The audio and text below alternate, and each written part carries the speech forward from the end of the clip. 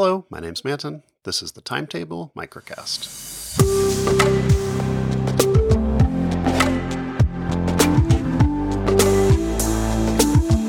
So we just launched a few new features for Micro.blog. This is something that I had mentioned in the previous episode I was really excited about. Support for saving a post as a draft, and also save draft support on the Mac. Not to be confused, actually, with the uppercase D drafts on the Mac, the great app that actually just shipped a new Mac version just this week, actually. So that works great with Micro.blog too. You should check it out. But the new Mac app for Micro.blog, version 1.7, has a posts section where you can see your recent posts, you can search them, you can edit them, save the draft back to the server, or post it to your blog. I'm really excited about this release. There's a couple other improvements along with this, saving drafts and editing them on the web, importing from Tumblr. So you can now export a zip file of your posts and images from Tumblr. You can upload that to Micro.blog and we'll pull that into your blog if it's hosted on Micro.blog. I think we'll probably continue to improve that. My Tumblr blog is kind of a test blog, so I don't have a lot of different posts and types of posts on there. So I have a feeling we'll need to improve it, but I've tested the basics. I'm glad to have that support if anyone has a Tumblr blog that they would like to move to Micro.blog and use Micro.blog as their home on the web. I tried to test as much as I could with this new stuff, but we didn't do a beta like we often do on iOS, and especially with what we've been doing with Sunlit on test flight.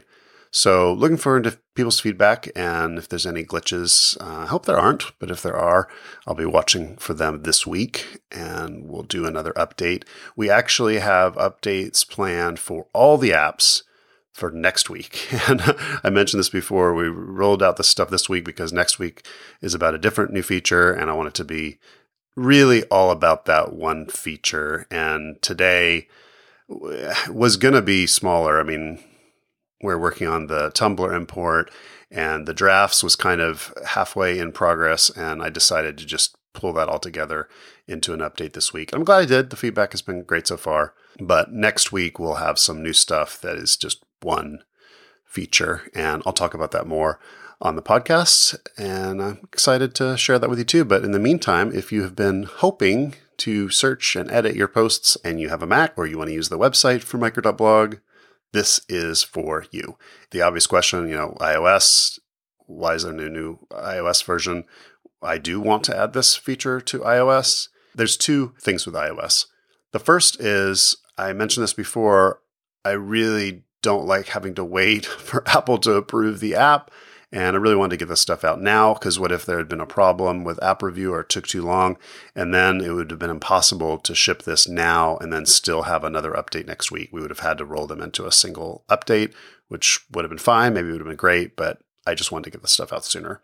And then the second reason is it's just not as easy, especially on the iPhone, to figure out where all the buttons go, because one of the goals with Micro.blog is you say new post and you really are not overwhelmed with a bunch of options. So everything we've added to Micro.blog, like this draft support, but also things like categories, attaching photos, everything we've done has tried to not add too much complexity to the posting interface. It needs to be simple, it needs to be as easy as tweeting, but still with a lot of flexibility. And so with saving drafts, I'm not totally sure where that's going to go in the interface on the iPhone, and I want to make sure to get that right, because there's a lot of people using the iPhone app to just quickly post something short to their blog or post a photo. And so we don't want a feature like saving a draft, which is really not something you need to use very often, especially not for short posts. This is really for like longer posts that you might want to save on the server and then go back to and edit and publish later. Really don't want that to get in the way of people's usual workflow on iPhone. So really excited about this stuff. I hope people like it. Thanks for listening to the podcast and for supporting Micro.blog. That's it for today.